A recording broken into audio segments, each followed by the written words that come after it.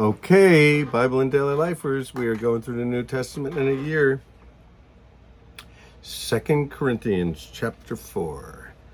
The Apostle Paul kind of explaining his ministry and defending it to people he shouldn't have to defend it to.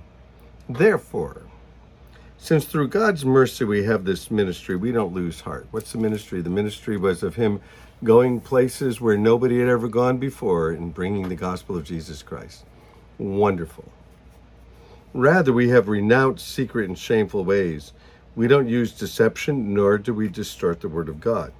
On the contrary, by setting forth the truth plainly, we commend ourselves to everyone's conscience in the sight of God. So, a lot of the stuff that people criticize the church about today, they're like, oh, they just want your money, oh, they're deceptive, oh, they're lying, they're doing this or doing that. It's not new. Paul said, we've renounced secret and shameful ways. The church has done a lot of shameful things, and we're sort of in an unfortunate space in that this stuff is able to get out with social media and mainstream media, television, print, internet, Twitter, Facebook, Instagram. But it's not new, and the church grew in the first century under persecution. The church grew even though all of these things were happening. Keith Green used to say, I'm embarrassed by an awful lot of things that Christians have done, but I'm not embarrassed by anything that Jesus has done. And I've always loved that and always try to live by that. Like, it is true. And I think it's getting worse and worse. Somebody the other day asked me, are you an evangelical? And I was like, well, an evangelical means somebody that believes the Bible, that has had a life-changing experience with Jesus, and then they think they should tell other people about it. That's what it means. But what they mean when they're asking me, am I an evangelical? I'm like, well, I don't know. I'm not sure what you mean by that, but I think maybe I don't want to be identified by that. So I definitely, want to be identified by Jesus, but not by these definitions that people are putting on us. And the Apostle Paul was no different in his day. He said, we've turned away from shameful things and secret things and twisting the gospel and doing things for gain. And that's not who we are at all. In fact, we commend our conscience before God and before people. I want to be able to do that. I want us to be able to do that. I want to be part of a church where, our conscience is clean. Like, we haven't done anything that, anybody can bring any charge against us. We just love one another. And that means that we really need to be a church of grace.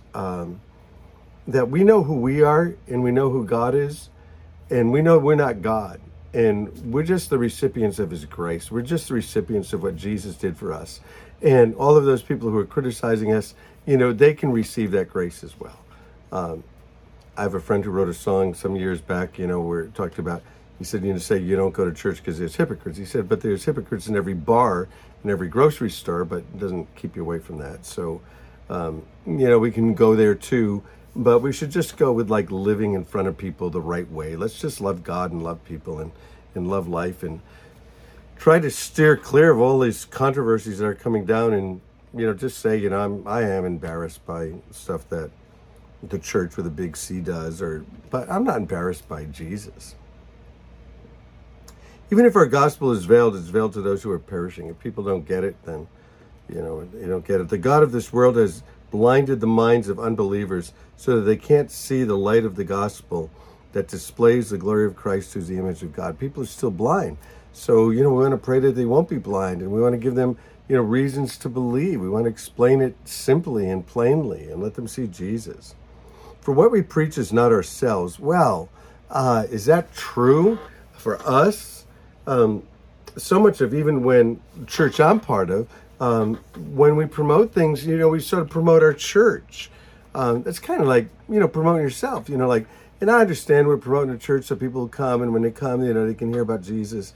But we need to be really careful to just be pointing to Jesus.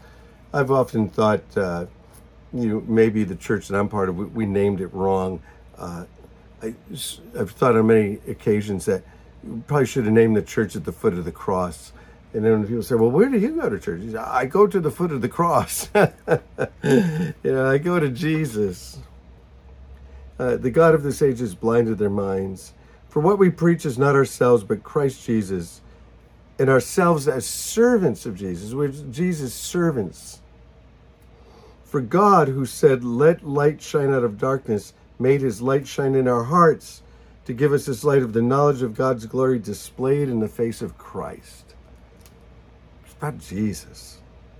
But we have this treasure in jars of clay to show that this all-surpassing power is from God and not from us. What are the jars of clay? This is the jar of clay. This is just, this is just mud. This is just dirt, this body. Same minerals as the earth, same minerals as the dirt, jars of clay. But he's put his glory into us. He's put his glory into us. We're God's messengers. Watch this. We're hard pressed on every side, but we're not crushed.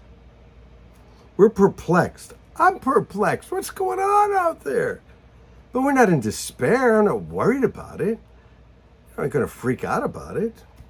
We're persecuted, but we're not abandoned. Jesus never leaves us. We're struck down.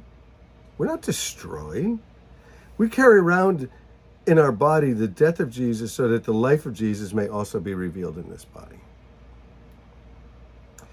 For we who are alive are always given over to death for Jesus' sake, so that his life may be revealed in our mortal body. So then death is at work with us, but life in you. Again, he's going back to the Corinthians who were saying, Paul and his companions, they're all messed up, but, they've got it together. It's a little sarcasm there. He said, it's written, I believe, therefore I have spoken. And since we have the same spirit of faith, we also believe, and therefore we speak. Because we know the one who raised Jesus from the dead will also raise us with Jesus and present us with you to himself. Now, here's the thing. You see, they're turning against him. They're divided. And Paul said, you know what? At the resurrection, I'm going up. And at the resurrection, you're going up.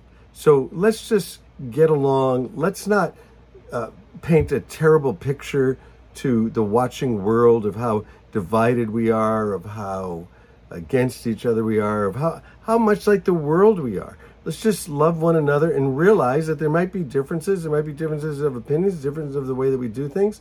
But I'm going to heaven and you're going to heaven. So let's keep it at that.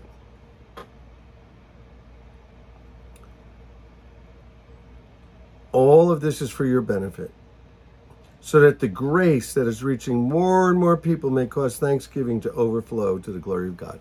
And so while they're all hung up on fighting among themselves, while they're all hung up on, trying to, put Paul down, the gospel is spreading to other people. So why don't we be the ones that are spreading the gospel to other people? Why do we let it happen with other people when it's not happening to ourselves? This is a big deception of the devil, is to get everybody all so freaked out about what's going on among the brothers and the sisters that we're not out spreading the gospel far and wide. Let's spread the gospel far and wide.